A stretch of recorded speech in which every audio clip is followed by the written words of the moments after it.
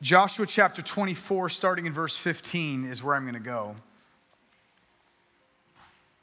Joshua says, "If serving the Lord seems undesirable to you, then choose for yourselves this day whom you will serve.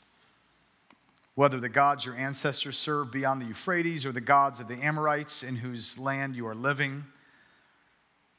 But as for me and my household, we will serve the Lord. As for me and my house, we will serve the Lord."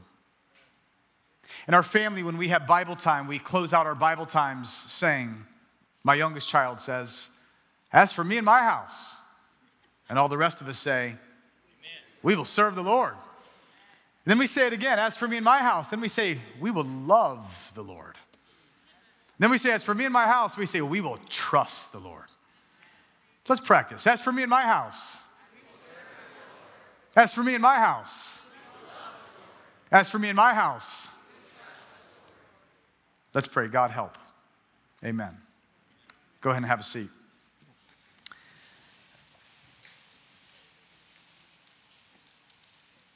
God wants generations.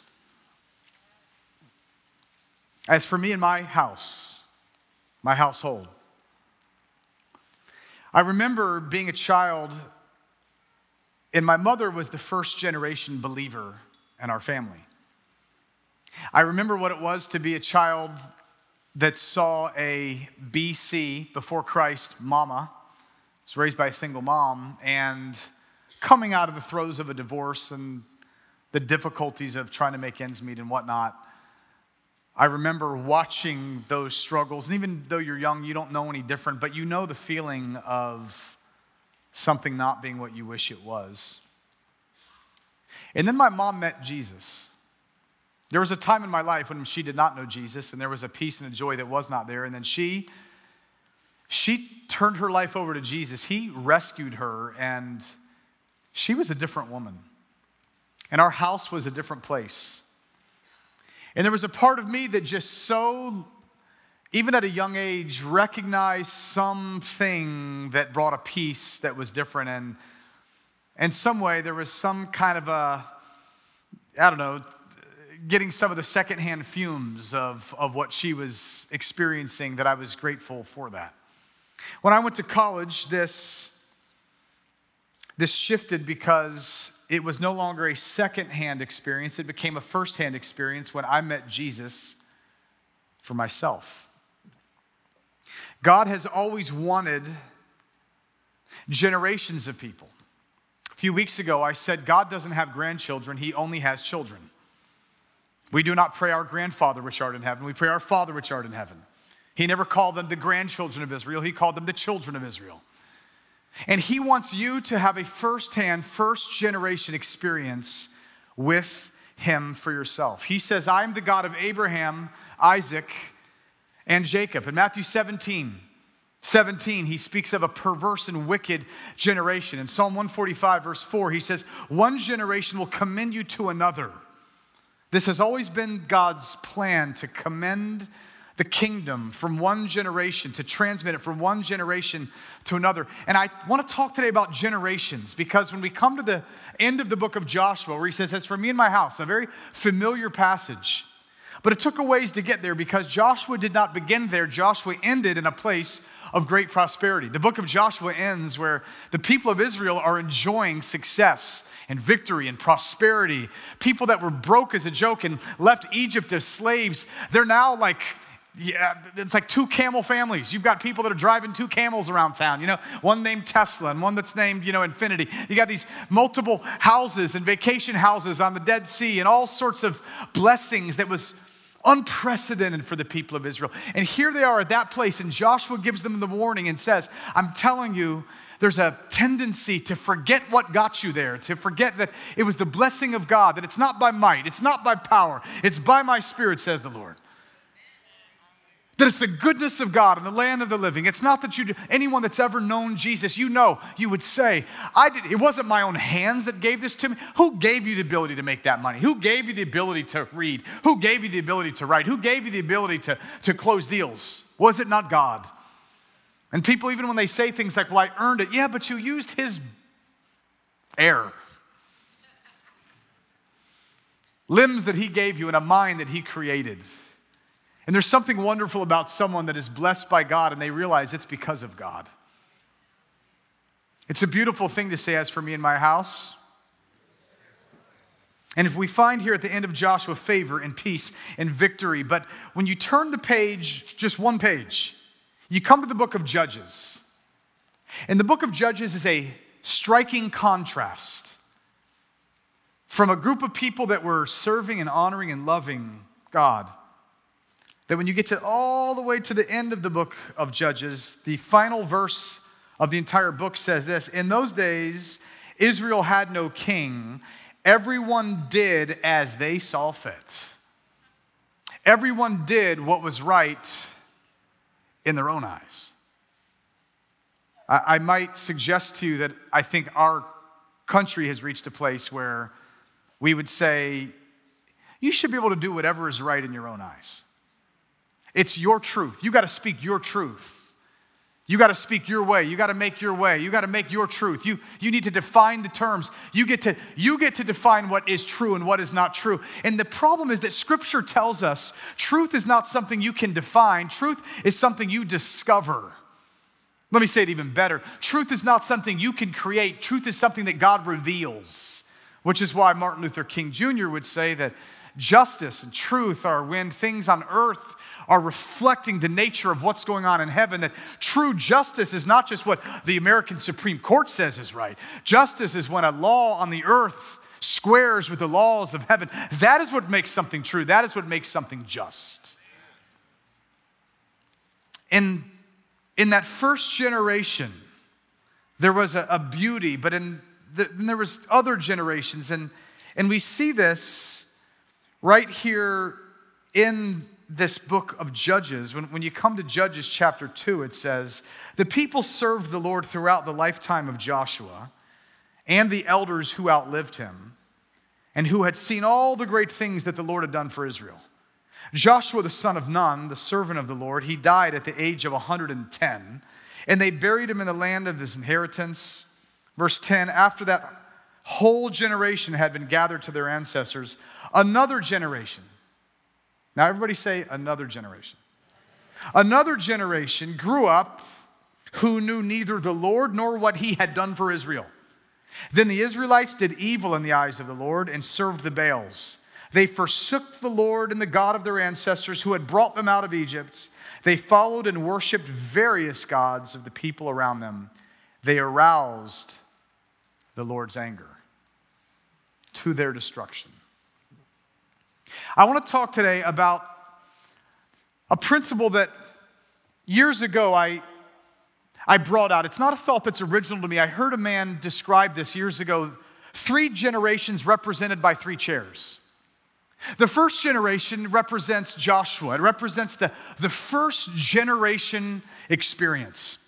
Joshua lived the first generation experience. Joshua knew what it was to be a slave in Egypt. Joshua knew what it was to be bound. Joshua knew what it was to be afflicted. Joshua knew what it was when a man named Moses came when he was young and he came and said, let my people go. Joshua saw the stuff happen. Joshua walked through the Red Sea. Joshua went into the wilderness. Joshua was in the wilderness for 40 years when the rock was struck and water came out. When they had no water. When they were starving, they got manna. When they were thirsty, they got a rock. Joshua saw them come all the way to the promised land. And then Moses handed off the baton and Joshua took over where Moses left off. Joshua lived a first-hand, first-chair, first-generation experience for himself. There is nothing like the experience of the first chair. Can I get an amen? There is nothing like having been there. He was there when the death angel came. He was there when the plagues happened. He encountered this for himself. He participated himself. In the second generation, though, after Joshua, there's this other generation that knew about the works of God and even esteemed the works of God and could even retell the works of God and could talk about these works of God. In the second generation, they know a lot about God. They know a lot about the stories and the words. They have a good familiarity with that. But there is a difference between talking about what God does and walking what God does. Leonard Ravenhill would say, I don't just want to read the Bible, I want to live the Bible. Does anyone else relate to that? I don't just want to talk about what God used to do back in the day. I want to be talking about what God is doing because He is the God who was, the God who is, and the God who is to come. The second chair is very familiar with the God who was. Very familiar with that God. Maybe flirts with talking about the God who is to come, but the second chair experience, it's a different kind of experience. This second chair, and then if you what you've got is by the time you get to the third chair, it says in this third chair, this is another generation came up who forgot the words of the Lord and forgot the deeds of the Lord and forgot the acts of the Lord. And today I'm just simply asking this very basic question. What chair are you sitting in?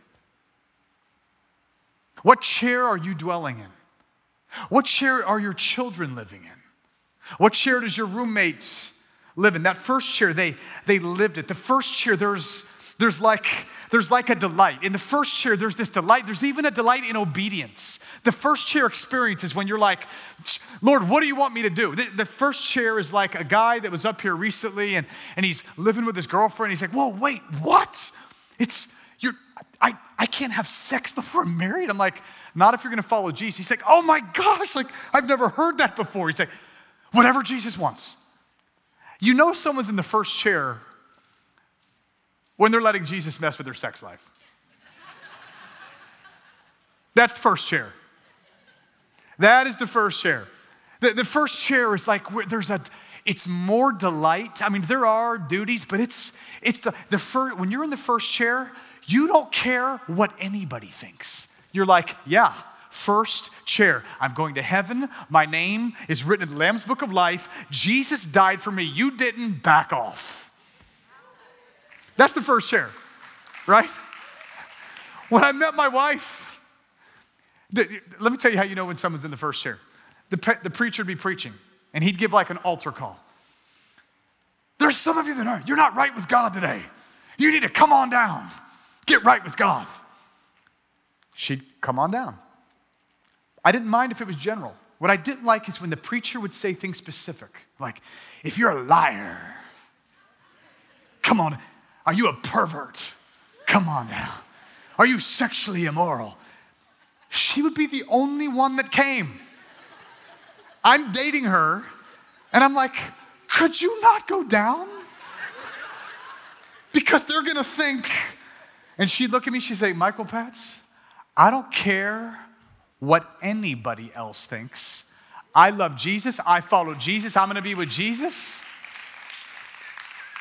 And she just kept getting free and free and free and free and free.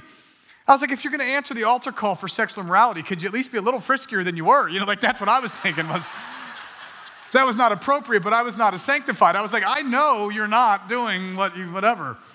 That first chair, this is when people, they're burning for God. Anything you want me to do, I will do. In the first chair, the Ethiopian eunuch was in the first chair. When he was in a chariot, he hears the gospel from Philip. And when he's hearing the gospel, here's what he says. Oh my gosh. Wait, what do I need to do? Repent and be baptized? His first question was, wait, look, stop the chariot. There's water. What's to keep me from getting baptized?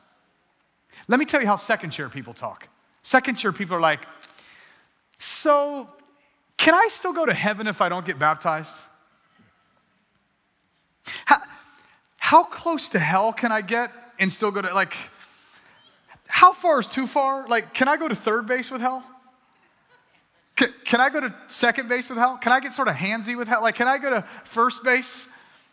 Like, how far can I go with with this, like, see, second generation people, it's just a little bit different. In the second hand, it's not so much delight, it's a little more duty. It's not so much you hear God's voice for yourself. It's more like you need someone to give it to you in a podcast or you need it in a sermon. I'm not against sermons. I'm preaching a sermon right now. I'm just saying there's a difference between hearing God's voice and hearing someone else that hears God's voice.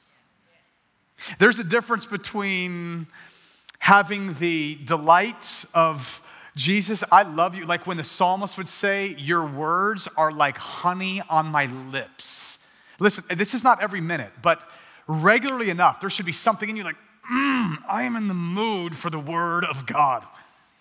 I don't know if that sounds crazy to you. Like I drive past a steak place, I'm in the mood for steak. I go to the mall and I walk by Chick-fil-A and I had no intention of getting Chick-fil-A. And there's this little toothpick that's stuck in a nugget and they come out. They say, sir, and I'm like, no, I shouldn't. I'm not getting food right now. I already ate lunch. You know, I take a bite, I take 10 steps, and I'm like, well, it's probably a sign. And if they let me take a second one, I'm like, can I get another one? And they let me get another one. And so, why? Because you taste and see that God's chicken is good. And you go back, and next thing you know, they're like, hey, give me a 12 count and a Chick-fil-A sandwich and some waffle fries, you know. And why? Because when you've tasted and seen, like I was just speaking in Dallas or Houston at this little conference, me and another guy, he's from Zimbabwe. He was the speaker. He let me, use his car when we were driving. He had a rental, I didn't. He said, first thing I do when I get off the plane, I said, what'd you do? He said, I went to Chick-fil-A. You went to Chick-fil-A? He said, oh yeah, and he lives up north now, and so he said, anytime I land in a city where there's a Chick-fil-A, the first thing I do is go to Chick-fil-A. I was like, why? He said, because I've tasted and seen. See, second-tier people, they have seen the pictures of Chick-fil-A, and they're like, I just don't get it. Like, I'm not. They hear people talk about, like waking up early to seek the Lord before they go to work, and they're like, I don't get it.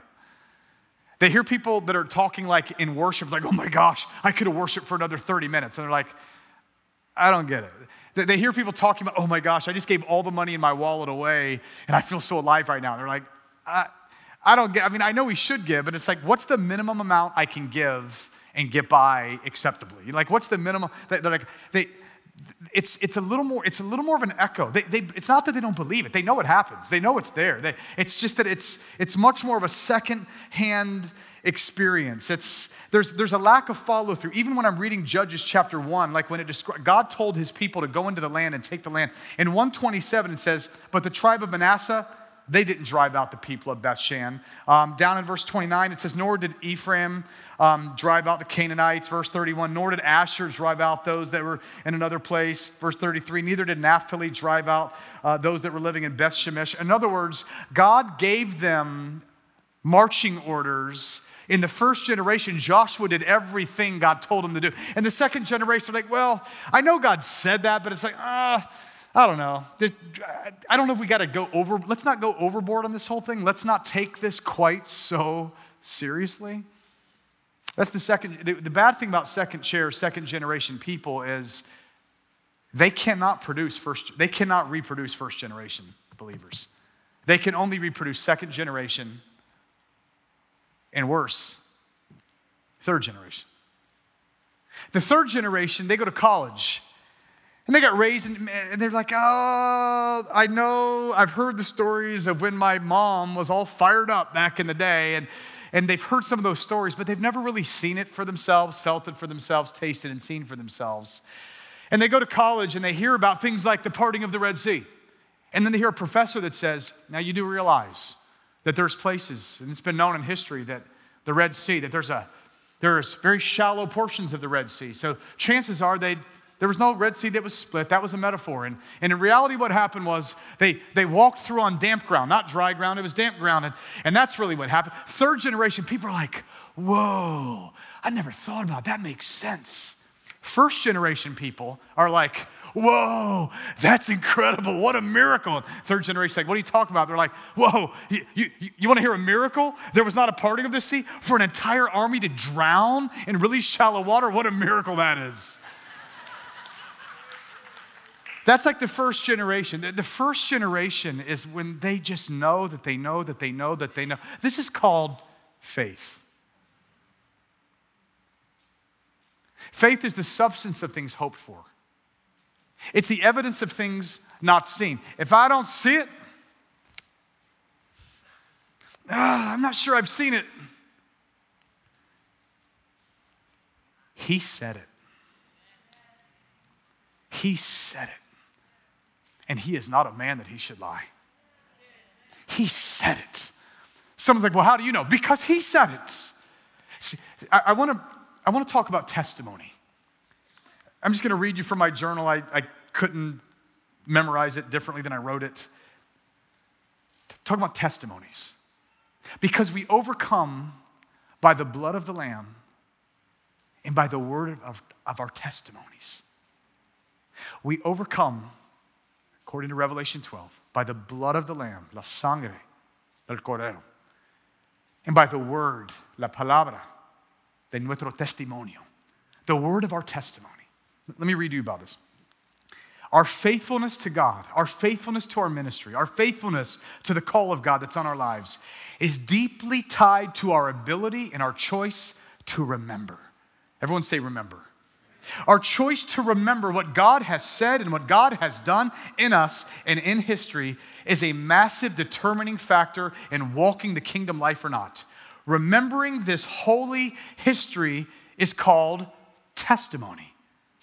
A testimony is a remembrance of what God did. When we take communion and we do this in remembrance, we are testifying of what he did until he comes. Psalm 119 verse 111 says, I have inherited your testimonies, for they are the joy of my heart. Are the testimonies of God. This is like the first chair. First chair people are like, your testimonies are my joy. Like when my little kids are like, Daddy, tell that story again. Do it again. Do it again. First chair people are like, oh, your testimonies are my heart's. Church, I'm just asking you, is your heart still burning? I think about when Jesus was on the road to Emmaus and he's walking with two people. He's risen from the dead. They don't know he's risen from the dead. They just know he's died. They don't know he's died and raised. He's walking with them. He says, little children, what are you talking about? They're like, oh, are you the only one that doesn't know? Our Lord died. And he just listens to them. He starts to speak the entire scriptures to them. And then when they finally get to the house, he breaks some bread. And the breaking of bread, he's made known. Their eyes are open. They're, oh, he's the one. And they say, didn't our hearts burn when he was speaking to us? That's first generation, guys. That's first generation. The trouble we're having in America right now is there's a lot of second generation people trying to convince a third generation world to taste and see that the Lord is good when all they've got is little selfies in front of Chick-fil-A. What they need is to taste and see that the Lord is good.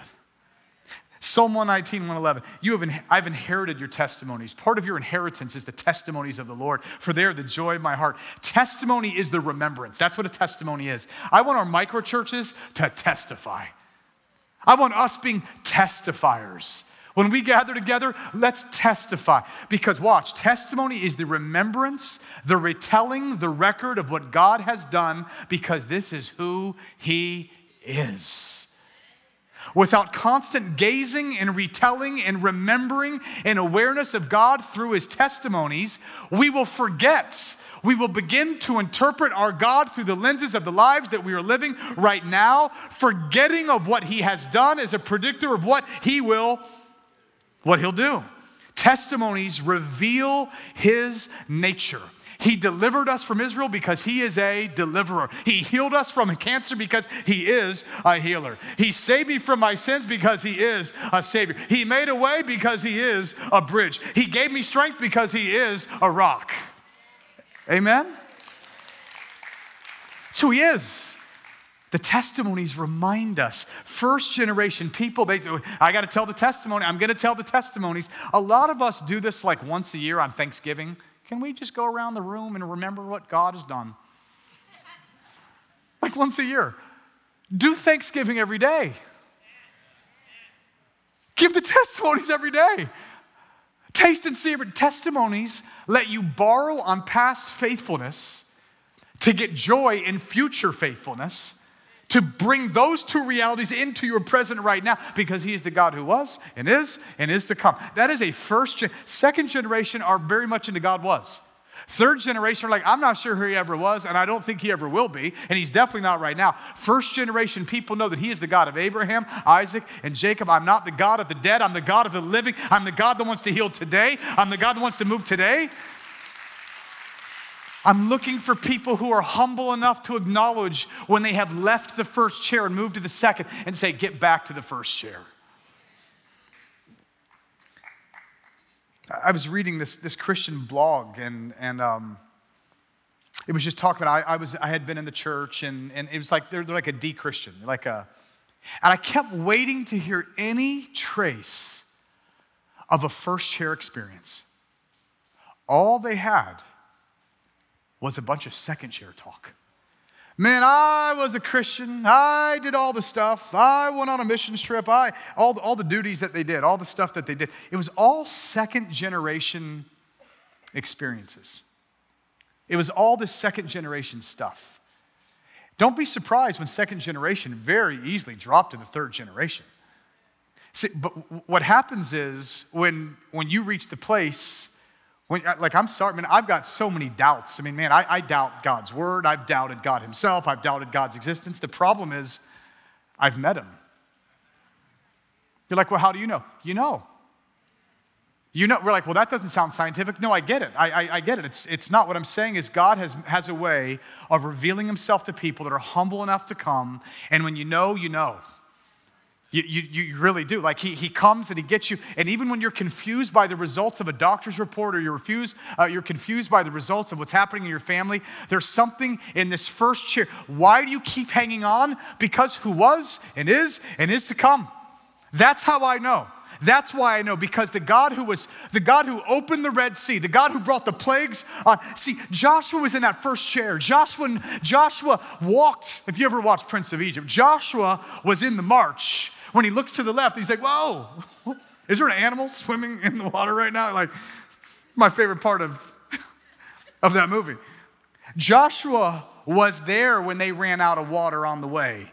And Moses took a stick and beat a rock, and the water gushes out. He's like, freak me out. Joshua was there when Israel was right here in front of a big Red Sea, and Egypt is right behind them, and they're dead meat. And he saw Moses take nothing but a staff and do nothing but call on the name of the Lord, and the water splits. Freak me out. He saw it for him. See, second generation people, they're like historians. They can break it down. See, this is the difference between a testimony of a first chair person and a historian it'd be like I'm married to my wife and I made vows when we got married. I, Michael Patz, take you, Ruth Rivera, to be my lawfully wedded husband, to have and to hold from this day forward, for better or worse, in sickness and in health. At some point, if she's like, hey, Michael, let's go on a date. I'm like, no, baby. I'm rehearsing my vows again. She'd be like, how about you come do the vows? And I'm like, no, I'm just rehearsing. Second generation people, they argue about the nuances of some of them. And listen, man, doctrine matters, truth matters, all that matters. But I'm saying there's something about becoming a talker instead of a walker of the testimonies and promises of God. First generation people believe all the promises of God are yes and amen in Christ Jesus. That's what they believe. That's what they know. That's what they have come to see in their lives. I do not see every prayer that I pray get answered. That does not happen. I have so many disappointments in my life. That is absolute truth. There are so many things that have confused me. There have been tormenting dark nights of the soul where I've said, God, where are you? But what I can tell you is that again and again and again and again and again and again and again and again and again and again and again, I get to the other side, I'm like, God, you are faithful and true. Faithful and true. You are faithful and true. That is my story. That is our story, is it not? What chair are you sitting in today? This is the application. If today you have come and you have never experienced the first chair, it's available today. I want you to get in that. I want you to taste and see for yourself. I want you to get in the first chair. If everything you know is like secondhand, yeah, my mom and dad, here I am, I'm 30 years old, I go to church because, man, my mom and dad want me to, and I'm being faithful to that's not enough. I want you in the first chair. I want you there for yourself. When I was at Asbury, a couple months ago, there was so many people I talked to that were saying, I've been a third chair or a second chair person for years. But today, he became my God. Today, he's not just the God of my forefathers. Today, he's my God. Oh God, you are my God, David said in Psalm 63. There's something about, oh God, you are my God. When you have a testimony, nobody can argue you out of your testimony.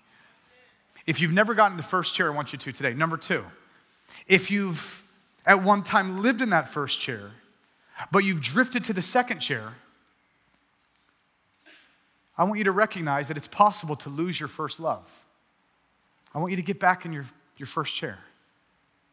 If there was a time in your life when you used to give anything, you're like, God, I'll do anything. I'll go anywhere. There's nothing to me so incredible as watching older people that are like, I won't live here. I'm living in this chair forever. Like when someone is like, this is my chair, this is where I live, I love this. I love watching, like when Greg Lofton was still alive, she was in her early 90s, and she was burning for Jesus. She would come up to me after services and be like weeping. I'm like, Greg, the music's loud and there's so many young people. Like, why are you here at our church? And she's like, Pastor Mike, I'm still burning for Jesus. Greg Lofton. I love that. If you have drifted from the second chair to the first, Jesus talks about this in Revelation. He says, have you left your first love? He says, turn, repent, and go do the works you did at first. I'll tell you what happened when I first met Jesus. Me and my friends, this is the church I went to. We'd come to church. We were goofy. We were like, let's do anything. None of us had money, and so all of us were like, let's sell everything we have and give it to the poor. Jesus said to do it. Does anyone ever do it? By the way, it's way easier to do that when you only have $15. Can I get an amen? So we were very like, we're going to give it all. And we would. I'm not kidding. We would go hunt people down. If you've ever seen Pastor Matt's daughter like trying to raise money for missions, we would go hunt people down after service and say, can we come to your house? We'll do work. We'll do labor. Pay us anything you want. And we did. I kid you not. It's as cheesy as could be. We were goofy as could be. We called ourselves the CIA, Christians in Action. We'd go up, we would take all the money, we'd go give it to the needy people in the church or whatever, us and some of us that got together. There was something about, we had this experience with God. We're like, you know what? We don't need food. We don't need anything. All we need is Jesus. Like, there's something about that primal, raw Jesus. I will do anything you want. There's something about those days when maybe if you've ever said stuff like, if someone asks me for something on the street, I'm giving someone something. Jesus said, if someone asks you for something, give it to them. 1 John says, if you see your brother in need of this world's goods and you can help him, you need to help him, or don't say God's love abides in you. Church, I just believe that. I still believe that. Let's just go do that. Let's just go do it. What's the worst thing that's going to happen? You're going to clear your wallet out sometimes? I have a feeling what I have tasted and seen for myself, Jesus will not let you unload your pocketbook, unload your wallet, and him not come through and help you. I've just seen him do it. Again and again and again and again and again and again and again. So if you used to be in that second chair, but did you used to pray? Did you even people are like, I'm triggered when someone says quiet times, or I'm triggered. That's second and third chair talk, guys. I'm serious. Like, it really is. Call it something else if you want, but I'm saying there's something about he who dwells in the secret place of the Most High will abide under the shadow of the Almighty. I will say of the Lord, he is my refuge and my strength and my fortress, my God, in him will I trust. You cannot trust someone you don't spend time with. That's the only way. There's something, watch, it's not legalism to say I'm going to wake up and go spend time with Jesus, any more than it's legalism for me to say I'm going to go have a date night with Ruthie. The more time I spend with my wife, the more I know my wife. If you've drifted from the first chair to the second, get back to that first chair. John Lash was at a thing with John Maxwell this week. John Maxwell was having this little meeting with leaders, and he has a leadership company. I think out of the 5 leadership books in all of human history, 4 of the top 5 leadership books have been written by John Maxwell. At this meeting he was at, he said, guys, I'm just going to be honest with you. It's all a front. I'm just trying to win souls to Jesus. He says, I want people going to heaven when they die. He said, so I go and I do these leadership events, and I'll say, I've got 6 principles today. He gives them 5 principles, and then he says, all right, I'm going to dismiss you now. There's one more, but I can't say it at this event like this, and it would be wrong for me to push this on you. But there's one more there's one more key that's more important than any of the others I've mentioned. If you'd like to, in 15 minutes, I'll start another little talk, but it's completely up to you if you want to come. And by the hundreds of thousands they've come, and many, many, many, many multitudes have given their lives to Jesus. So John Maxwell, who's now in his 70s, he has a goal this year to lead 200 people to Jesus personally. He says, I've never hit that. Like last year, I only hit 154. But I've asked the Lord that before I die, I want to have a year where I'm not in an altar call or something. What was encouraging was, here's this man in his 70s that is burning with a white-hot passion to seek the Lord. I was one of the couples that's in here, Greg and Diane, we have the building open for prayer on Wednesdays. We're just trying to build a house of prayer. It's open in the morning, 8 o'clock in the morning we have a prayer set, at noon we have a prayer set, at evening we have a prayer set. Most Wednesdays, I will watch both of them in here in the morning, and then I see them in the afternoon, and then helping stoke, and we're trying to build this, whatever we do, we want it to be a house of prayer. By the way, you're welcome to come join us on Wednesdays. Morning to evening, we've got prayer. The fire is going. It encouraged me to watch somebody that I've seen burn other times in their life, but to watch people that are choosing to burn for God and to stay in that first chair no matter what. Number 3, I don't just want you to live in the first chair. Moms and dads, we got to reproduce the first chair. This is where your kids need to sit. Husbands and wives, this is where your spouse needs to sit. Roommates, don't be content with your roommate becoming a second chair casual believer. The first chair. We got to reproduce this. Who are you reproducing the first chair in? There's nothing like it. There's nothing like the first chair. It smells good. It feels good. This is where you taste and see the greatness of the kingdom of God. This is where Moses didn't just live in the first chair. He said, Joshua, you got to come. And let me be clear on this. Joshua already saw Moses part the Red Sea, which is why when Joshua was up at the Jordan River in the book of Joshua, and he had the children of Israel with him, if you know the story, he realizes they had to get to the other side, and something goes off in his head and says, wait a minute, I serve the God who parts water. He parted the Red Sea for Moses. I refuse to just be a second chair spectator of what God did. I will be a first chair participant of what God is doing. So he then takes the children of Israel through with a new way, but it's the same God. You parted the Red Sea. He then parts the Jordan, and the children of Israel walked through, because Joshua was not a second generation guy that talked about what God used to do. He was a first generation guy that talks about the God who is. The God who was, and the God who is to come. Amen? Let me just pull this to a close. The name Joshua has a New Testament equivalent, and the New Testament equivalent is the name Jesus. Can everyone just say Jesus? Can I just tell you that Joshua saw Pharaoh in Egypt, and he saw a Red Sea, and he passed through a Red Sea, and he was fed manna in the wilderness, and then he got water from the wilderness. But let me read to you the New Testament commentary on everything I've talked to you about today. This is what it says, 1 Corinthians 10. I don't want you to be ignorant of the fact, brothers and sisters, that our ancestors were all under the cloud, and that they all passed through the sea. They were all baptized into Moses in the cloud and in the sea. He's saying every time someone gets baptized, Baptism in water is like the participating of the parting of the Red Sea in someone's life. It's the participation of the covenant. It's us saying, I'm going to jump into this. They all ate the same spiritual food and drank the same spiritual drink. For they drank from the spiritual rock that accompanied them, and that rock was Christ. Wait. What are you saying? I'm saying the ultimate Pharaoh is the devil. The ultimate Egypt is sin and hell.